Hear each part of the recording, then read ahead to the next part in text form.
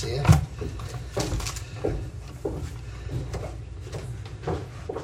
Kind of shallow in here today. Everybody's out for the holidays, but that's okay. It's always an honor. As Carly prayed that we have the freedom and liberty to be here without the threat of our lives. So should always be grateful for the fact that we are able to do this and do it biblically, by the way, because we could easily compromise, right, and be no threat at all. But the fact that we are able to come together without compromising is a beautiful thing. It glorifies Christ and it feeds the saints, and that's why we do what we do. Turn your Bibles, if you would. Let's just get right into it today. 1 Samuel chapter 7. 1 Samuel chapter 7.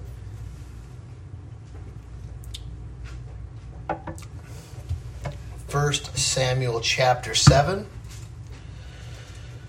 We're going to be reading the first 5 verses, and that's where I'm going to be. I was going to continue on through, but I thought I would save the end portion for Brother Sean, and because there's a lot here, and I think we do injustice to the Scriptures if we try to hurry through things just for the sake of hurrying through and taking huge chunks of Scripture and not really giving it the credence that it deserves. So we're just going to do the beginning of this chapter today, 1 Samuel chapter 7, reading verse 1.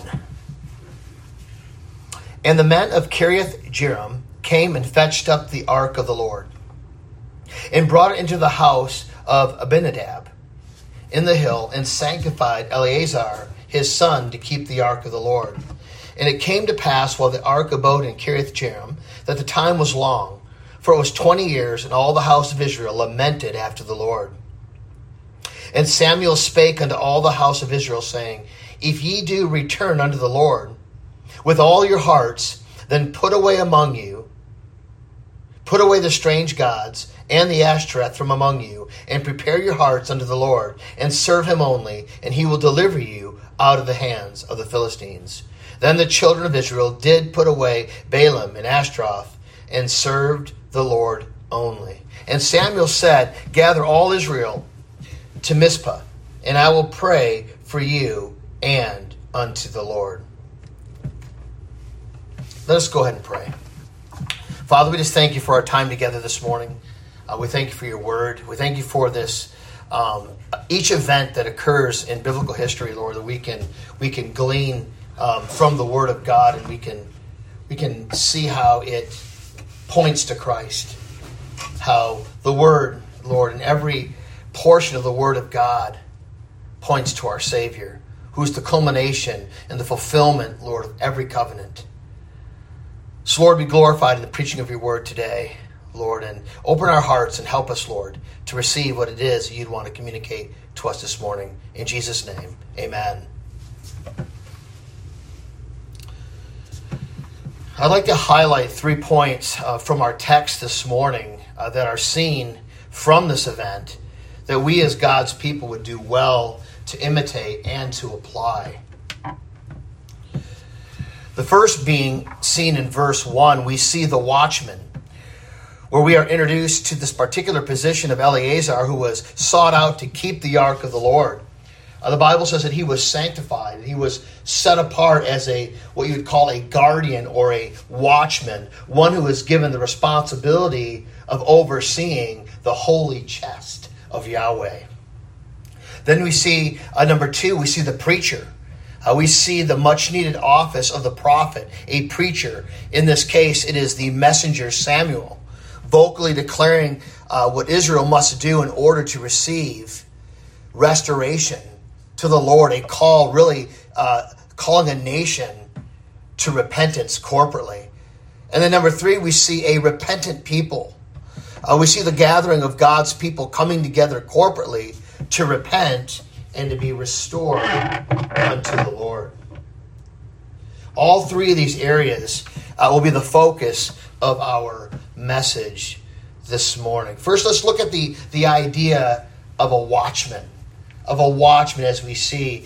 It says in verse 1, Then the men of Kiriath-Jearim came and took the ark of the Lord and brought it into the house of Abinadab on the hill And then it uses the word consecrated, or we can use the word sanctified Eleazar, his son, and it uses the word to keep the ark of the Lord. Obviously, this course was taken after the men of Beth Shemesh had been struck down by the Lord because they had looked into the ark. He struck down 50,070 men that we read. And the people, it says, lamented because the Lord had struck the people with a great slaughter. Therefore, in response to this judgment, which obviously was ordained of God, and God's purpose and providence is seen in it by sending it, that they should honor and fear the Lord. It's interesting because we see this great slaughter come upon God's people. You know, we see the curses that came to the Philistines, and we see where God uses pain to drive people to himself. And obviously, could you imagine this great slaughter happening by peeking in the box of Yahweh, and he just destroys a multitude of people? I mean, that's going to get your attention. That's going to cause great fear and great respect to come upon the people. It was said in the days of Jonathan Edwards, just prior to the Great Awakening, he said this move started that happened in his small town of Southampton. Someone had died. And it said when that person had died, a holy fear came upon the people. And people started gathering in their living rooms. And this is where the birthing of the Great Awakening began. And sometimes this is what the Lord does in his ways of waking us up. And a lot of times it's painful. And a lot of times he does things, that we would call shock and awe, that would awaken us to this reality of, stop rebelling against God, because God is a holy and righteous and perfect God. He just doesn't wink at our sin. God hates sin. You hate the sin of your neighbor who doesn't know Christ, but those who know Christ and continue to rebel like a lost neighbor is really causes God to even bring severe, not necessarily just judgment, it is judgment, but it's chastisement to his people. It's loving, believe it or not. It may not look like it because you don't hear about this much, but it's God's mercy and judgment. I mean, you think all these people just lost their life. Well, you don't know how holy God is. That's the problem. We look at all these people who died, but we don't realize the reason why you look at it the way you look at it and you judge situations the way that you judge them is because you don't see God in truth. You don't understand the holiness of God. This reality that God does not take his name being drugged through the mud lightly, or being irreverenced, or being disrespectful to his name. As you can see, God will wipe out anybody he wants to wipe out if that means getting your attention.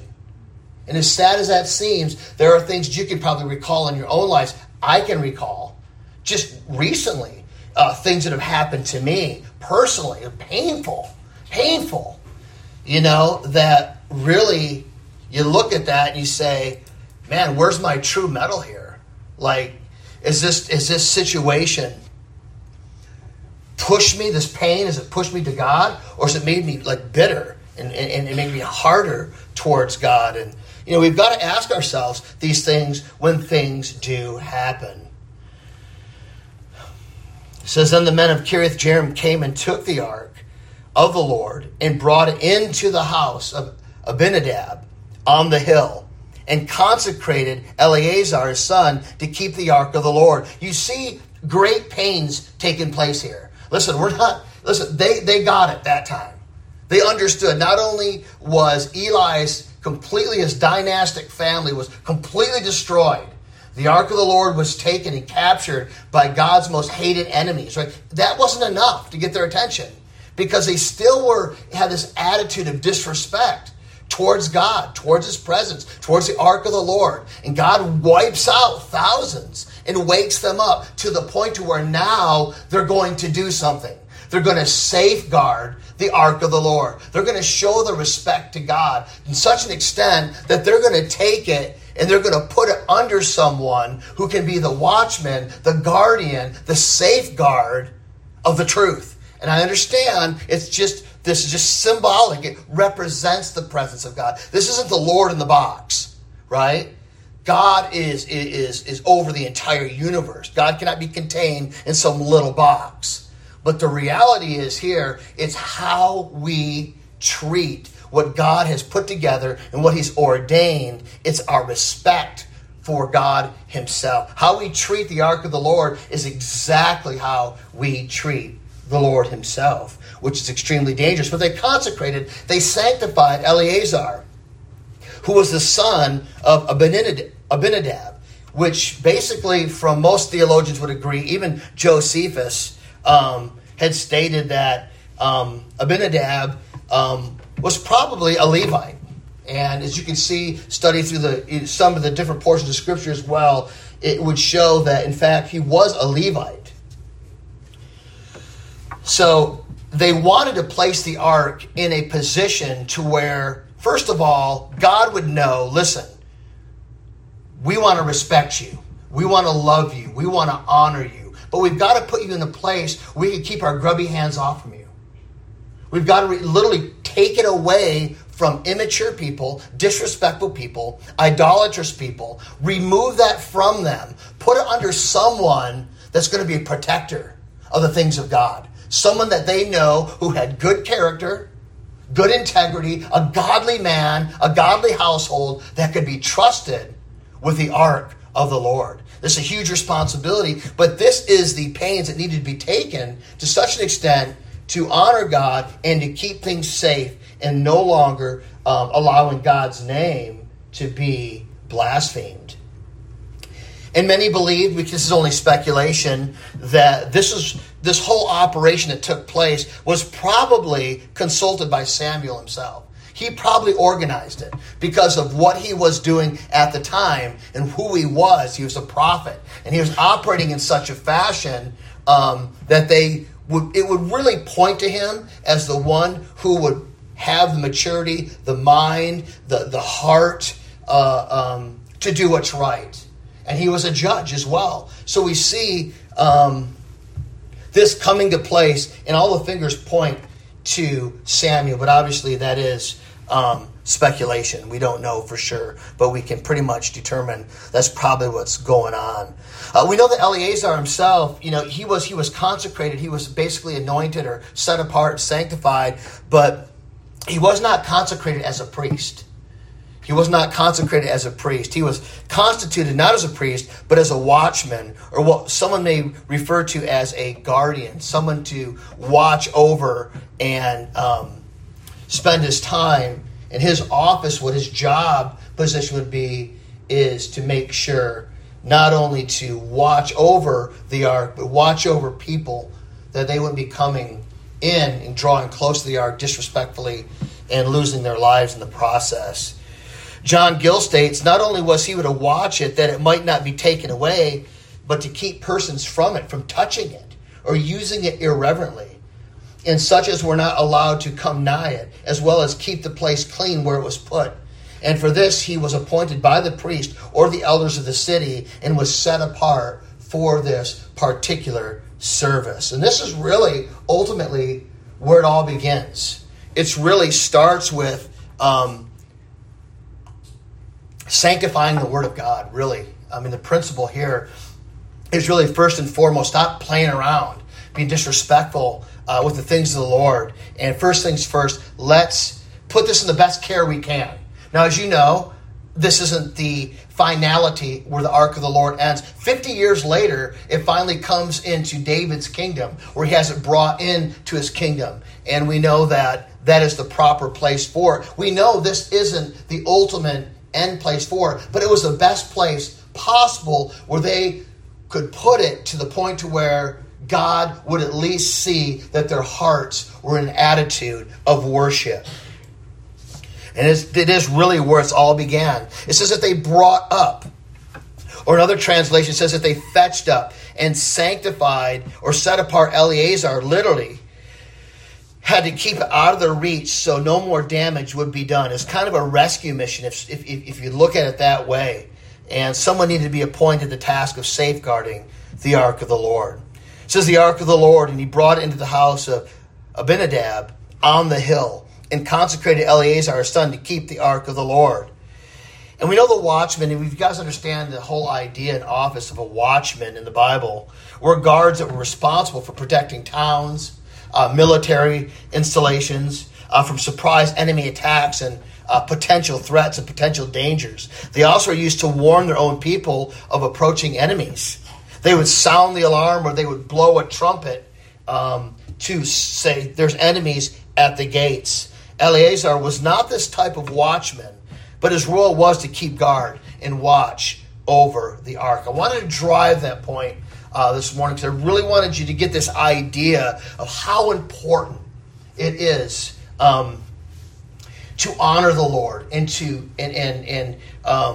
watch over what He's put into our trust, and how God sees His word, and how we honor His word, and how we safeguard His word. I mean, the church really is the guardian of the gospel, the guardian of the word of God. We've been entrusted, the Bible says, right, with the word of God. Entrusted. God trusts us with His word, that we wouldn't desecrate His word, that we wouldn't treat it disrespectfully, that we wouldn't act irreverent about the word of God and bring great shame upon the gospel, where many in our day are ashamed of the gospel. They're ashamed of the word of God. They're ashamed what the word of God says to not only to the lost, but also to those of us who call ourselves the people of God. We live in a continual state of being offended in our day. Everybody's offended about something.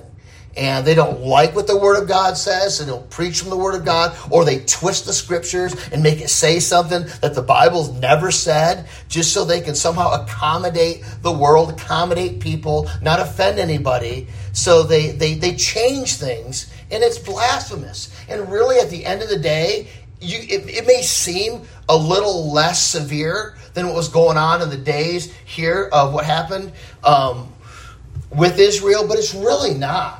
It's really not. The principle is still the same. It's still the same.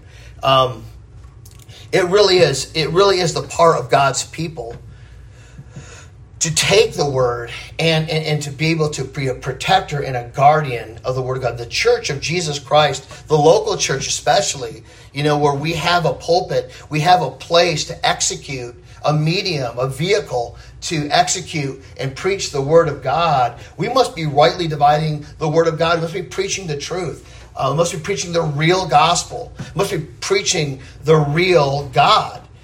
This really becomes almost a sacred ark as we're up here proclaiming the word of God. We're not to sell people short. We're not to sell the Lord short. We're to be honest with the preaching of God's word. We've been consecrated, we've been sanctified, we've been set apart. The Bible uses that quite frequently to show the office of ministers, that they've been set aside, set apart for the work of the ministry. And if we can't look at that, I know we all fail. I know we all screw up. I know many of us, deal with stuff. But the point that's being made here is that, we see here Eleazar, he was set apart, he was consecrated, he was sanctified for the work of being a guardian of the ark of the Lord. But in the same fashion, we as the people of God have been set apart to be guardians of the word of God. So it doesn't go off the rails like so many have in our day. I mean, look around, you see a majority, and I hate to say it because I don't ever want to sound like like I'm picking on everybody else, like we're the only true church. I never want to come off that way because sometimes people and preachers can come off that way and sound like they're just like, oh, we're the only ones with the truth. We're the only ones doing everything right. I mean, that's not true either. There's a lot of very godly biblical churches out there. But for the most part, a majority of those, at least in America, are really preaching another gospel. They really have formulated and designed and invented a whole new Christianity that everybody likes, the world likes, and everybody can kind of come and do what they want to do, and everybody's accepted, and it's just so far beyond what the Bible teaches and what's being preached today, and it's really sad. So we have been called, we have been set apart, are commanded and responsible and accountable for how we not only preach the Word of God, but how we teach it and how we live as well. We see part of the protection strategy here was not only finding the right man, but is also finding the right place. It wasn't just about finding the right guy. They found the right guy, but also they needed to find a place where they could position the ark of the Lord in a way where obviously it could still be seen. People could still turn towards the ark of the Lord and still pray without drawing close to it and touching it. It says that it was in the hill. The translation "or on the hill" is preferred. It was because lofty heights were still considered fit places for Jehovah's worship. It was high up, and it was in Kiriath Jearim was a place that was really, if you want to take that and its original name would really be the place of the wood. It was really in a wooded area, but also it was in a high area. It was put in a position where it was safe, but also it could still be seen. And that was extremely important for the people of God, because what that did is that they could see that and they could be reminded of the Lord and His presence that used to be with them, that left. Could you imagine, like, just looking and seeing and seeing, the ark up there in the hill and going, wow, I remember the day when the Lord was with us, when the Lord blessed us, when the Lord gave us victory over our enemies, And the Bible says they started to groan. They started to long again for the presence of God. They started to long for it. And they started to miss God. And it was so well done by God's providence and sovereignty that God did it in just a way where it would provoke the people back to Him. And it's just a beautiful thing, because just how it was taken care of, how God, even in his ordained wrath, brought destruction to wake up the people. The pain pushed them towards putting it in the right spot, the best spot that they could find at the time, and secure it. And put a godly man, a sanctified man, a consecrated man. Don't put some doofus up there playing hot potato with the ark of the Lord. We needed someone who you could trust, a selected man who would obviously understand how important it was to have the ark of the Lord protected. Also, because it was both a strong place and where it would be most safe, and a high place. Therefore, it was visible at some distance and to many persons, which was convenient for them who were at the time to direct their prayers and faces towards the ark. I like what Romans 15:4 says before, because sometimes we can find ourselves so concentrated, because we know context is everything, but contextual application really falls on deaf ears. It just becomes a exaggerated Bible study. The reality is here is that in Romans 15:4 it says, for whatever things were written before, were what? Were written for what? Our learning. This is really an opportunity for us to learn from this particular event and say, what is going on here? More than just a surface reading, more than just expositing it and really bringing out the truth of Scripture, but also asking ourselves, how does this apply to us? How does this apply to the church today? And it's really simple. It really isn't complicated at all. Don't disrespect God. Don't be ashamed of the gospel. Don't tolerate things that God hates. Don't support the very things just because it's easier on you. Because the Christian life is not an easy life. It's a life where we're going to be challenged until we step into our graves. It's going to be a continual friction until we leave this planet. We must realize that. But these things were written for our learning. So we would learn from this and understand this is the task of the church, to be the guardians of the gospel. Pastors and shepherds need to guard their flocks. We need to be the Eleazars of today. We need to guard this pulpit. We need to guard and shepherd our flocks.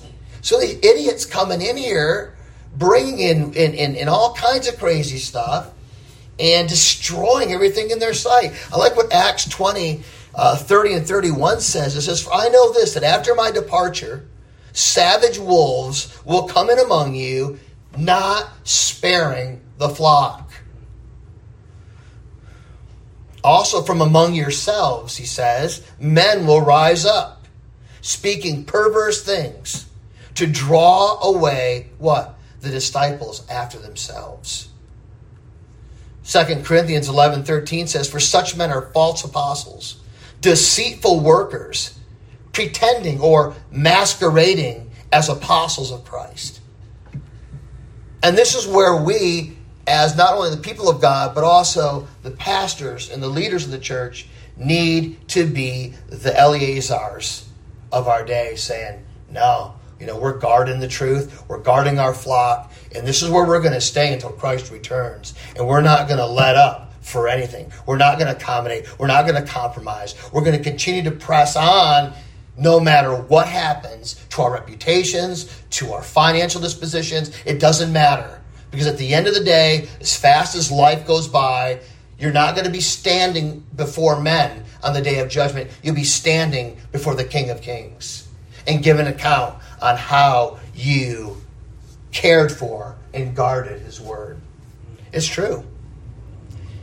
It's also worth noting, just on a side note, that if you study the history of the pulpit, you'll see that the pulpits of the 17th and the 18th and the 19th century were raised up high because they felt that the Word of God must not only be central to our worship, but also the Word of God must be elevated above and over the church. A sense of awe and wonder, respect and reverence to God's holy Word.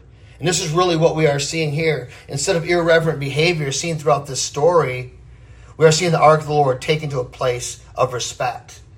It's always nice if you go. I lived in Scotland for a couple of years, and I traveled around the British Isles, and I went to my wife and I could testify to this as well. We went to some old churches. I went to John Knox's his church. And it's interesting because there's a staircase that leads up to his pulpit.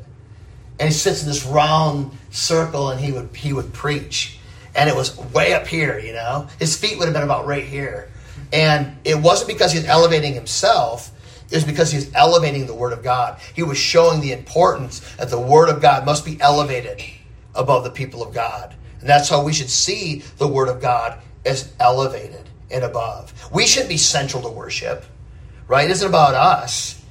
It should be about the Word of God. People should be looking to the Word of God. And it was the attitude of the Puritans as well. And throughout the 16th, 17th, 17th, 18th, and 19th century, you will see, if you do look up some images of pulpits, you'll see that they were all really high up.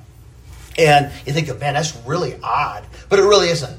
It just showed you their respect for the Word of God. Brings us to our second point, quickly moving along. The prophet. The prophet. First, we see the watchman going through this story, but also we see the prophetic coming into play here. We see the messenger. We see the preacher coming into the scene. Once again, we see Samuel's really second ministerial responsibility. First, he calls out Eli, right? And then now we see him calling out the nation. In verse 3, it says, then Samuel spoke. And I love this word, because it takes a lot of guts to speak up.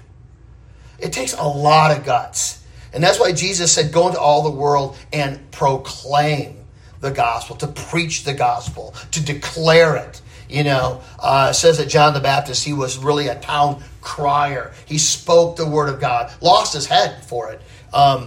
But you will notice that Samuel spoke to all the house of Israel, saying, if you return to the Lord with all your hearts and put away your foreign gods of the Ashtoreths from among you, and prepare your hearts for the Lord and serve him only, and he will deliver you from the hand of the Philistines.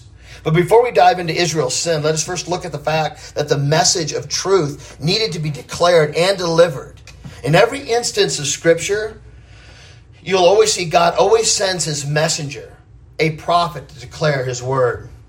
I love how the Bible starts and ends with a preaching of God's word. You'll notice from Noah, where the Bible says he was a preacher of righteousness. All up to the book of Revelation, where it says that the sword came out of our Savior's mouth, which represents the Word of God. The testimony of Scripture bears witness to this reality. You look at the ministry of Jeremiah, Ezekiel, the minor prophets, John the Baptist, the disciples, the Apostle Paul, and our Lord himself never failed to call others to repentance, especially those that called themselves the people of God. And so should we. You're not going to get in trouble dropping off brownies at someone's door. But the moment you speak up and you declare something to someone, you vocally declare something, that's when all the trouble begins. Look at the life of Christ. It was only when he spoke up is when they wanted to take his head off.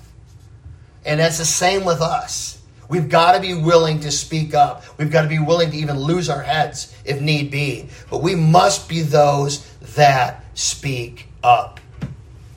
We look at the sins of Israel in the days of Samuel. You can kind of find I wouldn't say necessarily the very beginning of their sins, but you can see in Judges 2, verse 11, it says, "And the children of Israel did evil in the sight of the Lord, and served the Baals," or you can say Baal, however you prefer. "And they forsook the Lord God of their fathers, who had brought them out of the land of Egypt. And they followed other gods among the gods of the people, who were all around them. And they bowed down to them. And they provoked the Lord to anger. They forsook the Lord, and they served Baal and the Ashtoreths. And the anger of the Lord was hot," it says. I mean, that's a really interesting verse. Was hot against Israel. "So he delivered them into the hands of plunderers who despoiled them, and he sold them into the hands of their enemies all around, so they could no longer stand. They no longer stand before their enemies. Wherever they went out, the hand of the Lord was against them for calamity, as the Lord had said, and as the Lord had sworn to them, and they were greatly distressed." And then in verse 16 it says, "Nevertheless the Lord raised up judges who delivered them out of the hand of those who plundered them." The mercy of God, the grace of God. And yet they would not listen to their judges, but they played the harlot with other gods, and they bowed down to them. In verse 3 it says, "Samuel spoke to the whole house of Israel," which, interestingly enough, they had assembled at one of their they had 3 yearly feasts, and this was one of them. So at this point, when Samuel brought this alarming message to them, really I would say it is alarming, but I think at this particular time, God's presence was warming the hearts of his children. That they were beginning to long for God, groan for God, miss God, want God back. So the timing of this message is literally perfect. And he comes at one of their feasts. He says, "If you return to the Lord with all your hearts, and then put away your foreign gods and your Ashtoreths from among you, and prepare your hearts for the Lord, and serve him only, he will deliver you from the hand of the Philistines." So we see here, the first point in his message is, if you do return. If and then statement. If you do return from what? From your backsliding and your idolatry. With all your hearts. What does this mean? For outward services and professions that avail absolutely nothing. Put away the strange gods. Destroy their images, altars, and groves. They are strange. You do not know them as helpers, saviors, or defenders. Prepare your hearts. Let your hearts be straight and steady.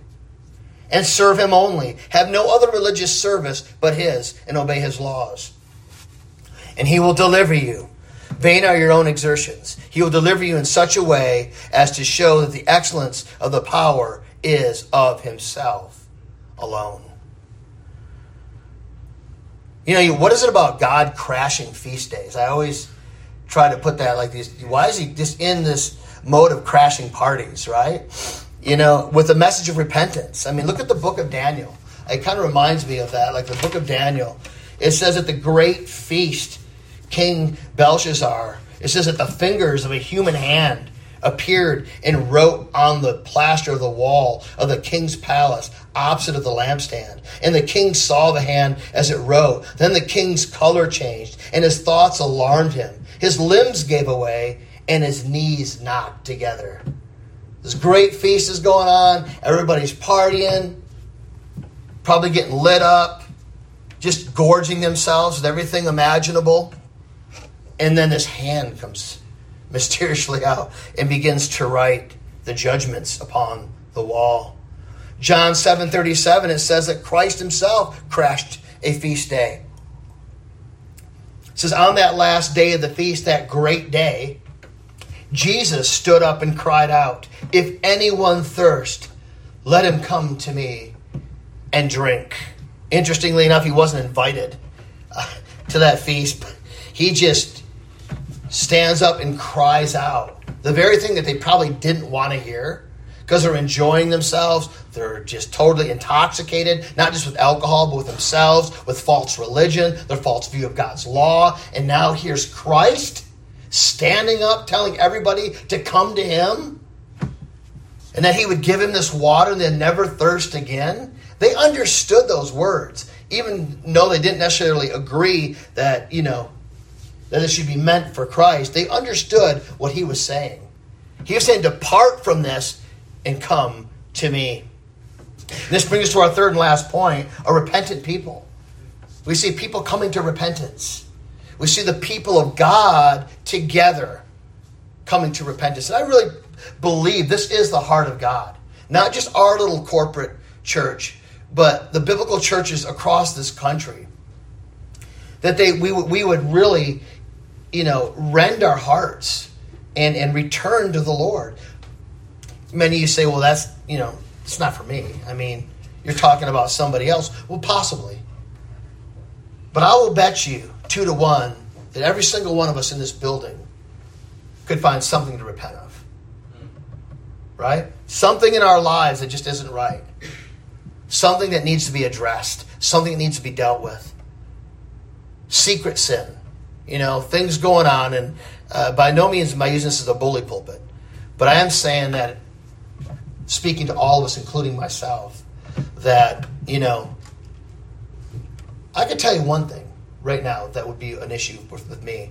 I could do more for those out there who are suffering. I could have my heart, more in tune with the pain that's going on in this world. With all this is just me, okay? With the child trafficking and all the things that are going on, I feel at times that I'm kind of cold-hearted towards it all. I'm indifferent. I'm calloused. And I shouldn't be. I should be like just bawling my eyes out 24/7 at the atrocities that are going on in this country and around the world. But the atrocity is that I'm not weeping. I'm not broken like I should be. And that's scary to me. Like, why aren't you more upset? You're more concerned about dinner than you're about the fact that people are literally being sold into the slave market sexually. I mean, I'm just saying one thing. There's a million things out there. But I'm just saying for myself personally, I feel like, there's a lot more that I could be doing. It's shattering, but we can all find something. And I know it won't take long in our own hearts. And because we're doing communion today, it's a beautiful time to deal with that today. To deal with our own hearts, to deal with the callousness, the indifference, the apathy, the coldness towards people that are dying and going to hell all around us. How many times have we ignored, others that we know need the gospel, but we find ourselves, staying silent when we should speak up.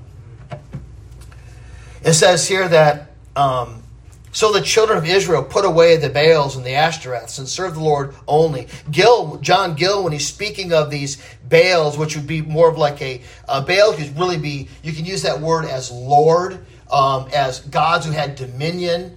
You could put that in front of any one of their gods. It all worked. And the Ashtoreth really was a female deity. It was worshiping these female goddesses. You see the Ashtoreth poles that were erected. I mean, I've heard all kinds of things what those represent, and it's just this reality of these. It was really the idols of women that they would secretly worship. They would secretly had a fetish of worshiping these women secretly. Ashtoreth is really the preeminent goddess in the Bible. In the plural, Ashtaroth is a generic term for goddesses, used together with Balaam as a collective term for illicit worship. Gill says the idols of the women, he said, you secretly worship. The images of Astarte, a female fertility god seen as the goddess of war and the goddess of sex. Not much has changed, has it? Think about that. You think, you ever get tired of the people that always say, I cannot believe Israel, always sinning against God, always rebelling against God. And then you look at the condition of Christianity in this country, and you're like, wait a minute, hold on. Or you look at your own heart, and you stop always saying that, and you realize that there's even, idolatry that happens continually in our own hearts. Look what John Calvin famously said. He says, the human heart is a perpetual idol factory. A modern translation would say, the human condition is driven by idolatry. It's driven by idolatry.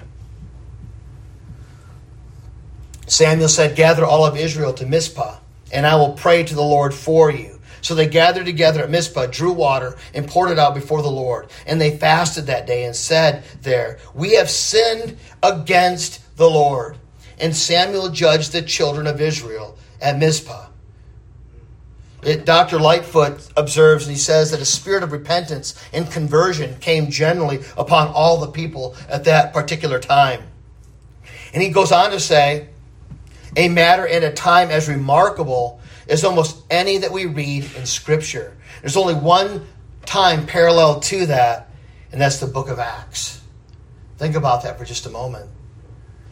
Think about this just mighty revival that takes place. I mean, it's, they're held in slavery and in bondage to these women goddesses. I mean, they're worshiping these women, this illicit behavior with idols, And think about Solomon. I mean, Solomon, man, he strayed because he was all caught up in Ashtoreth poles and all of that, and also the service and worship of, listen to this, Moloch. Out of all the things that Solomon could have been a part of, is that he also worshipped Moloch. And what do they do when they worship Moloch? They give their babies to this damnable god. There's no God at all. But think about this for just a moment. I would say that, at some point, you may disagree with this, but, Solomon was probably one of the greatest abortionists in our history of humankind. He had all those wives producing all of those babies. He had plenty of food for Moloch. He was addicted to these things. Read the history of this. He was addicted to these things. To such an extent, read the Bible. Read where it talks about his life. Read Ecclesiastes where he repents of these things. But it was there. It was there. And he was consumed, and the scriptures even tell him. The kings would even have to write out the Torah, reminding them, be careful you don't give yourself away to other women, because your heart will stray from the Lord. And that's exactly what he did. And to such an extent, he produced a very large manufacturing company to produce babies for Moloch. How do I know this? Because he had thousands of concubines, and he worshipped Moloch. Put it together. It's pretty damnable. It's pretty scary.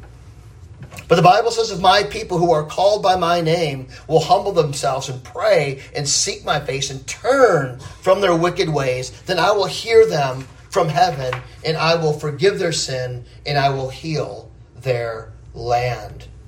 The Bible says if we confess our sins, he is faithful and just and will forgive us of our sins. And not only that, he'll purify us from all unrighteousness. 1 John 1:9. The answer to any problem in our nation always is going to go back to the church and biblical repentance. We can't expect politicians to heal our land. Okay? Only thing we can expect is the people of God that the Lord has saved, sanctified, and is kept here on the earth to be salt and light to the earth. It's our responsibility, and we're held accountable for that, to repent of our sin. We see our sin, instead of hiding it or trying to somehow sanctify it, to renounce it and to repent and to be restored unto the Lord. Not only just you personally in your own sin, but corporately as the people of God, coming together, seeking the Lord, crying out to God, believing God that he will hear us as he heard his people throughout all of Scripture. And he will. You want to see our land healed of killing kids? You want to see our land healed of trafficking and all of these just gross sin of just the homosexual agenda? I can't even, at this point in my life, I can't even name all the different movements that are going on. There are so many different things going on today with all this, trans that, this, that, self-identify as this. It's so nutty and so insane. The only way this can be healed is by our sovereign Lord. And when his people cry out and call upon the name of the Lord and repent of our own sin, that God would hear us and he would heal our land. God does that. I don't care what your eschatology is or your view of end times. I would say God is the same yesterday, today, and forever. He does not change. And he does hear the cries and prayers of his people. I'll leave you with this. Remember, as you walk out of here today, that God has called you to be a guardian of truth. Guard that truth with your life. Don't change it. Don't compromise. Don't be a coward. Be a guardian of the Word of God. Number 2, speak up. Speak up. It may cost you your life. It may cost you your job. It may cost you everything. But I'll tell you what, when you stand before Christ, it's pleasing in his sight. Speak up. Do not keep silent. And number 3, remember to gather with the people of God. Gather with the people of God. And we must remember, for all of us, we must repent corporately. We must be always ready to repent as the people of God. Always ready. It doesn't matter what your sin is. You're not a special sinner. Okay? Everybody has violated the law of God. And many of us today are fighting with things, fighting with addictions, fighting with different things going on in our lives. But listen to me. You cannot out-sin the grace of God. And God is here. You know, he's not in some box. He's here. He's ever present. And whatever your sin is, repent. Really, honestly, it's that easy. Easy, not easy believism, but it's easy enough to where God is not it's not a mathematical equation. We've got to somehow figure out, stand on one foot, do a special dance and a backflip in order to be forgiven. It's coming to Christ in true biblical repentance. Okay, repentance is a gift from God. You don't get saved because of your repentance. You get saved because God moves in your heart and grants you the gift of repentance and faith. And it's calling upon him, seeing your sin as it is, seeing it, being broken, being contrite, and calling upon the name of the Lord and asking him to move once again amongst his people. Let's pray. Father, we just thank you for our time together this morning. Lord, I pray, Father, that this message broke through the barriers of our hearts, Lord, and our minds this morning. Lord, I pray that you would awaken us as well, not only just to our own sin, where we sit around and just nurse our own sin all day, but God, that we would die to ourselves and think about others. It could just be a simple thing, Lord, of just spending our time on relieving the pain of another person would inevitably relieve our own pain. Lord, help us to be about others, not just consumed with our own lives, what we get and what we want. We've become a nation of pouters, Lord. Set us free. Give us the mind of Christ. Give us the heart of God. Help me, Lord, to break out of any kind of lukewarmness and coldness and indifference. How disgusting. Lord, have your way today. Move in power. We're here for you, Lord. We are only on this earth to glorify your name. We're here because we belong to you. Our only purpose is to worship you and make you known. Be glorified in this. In Jesus' name, amen.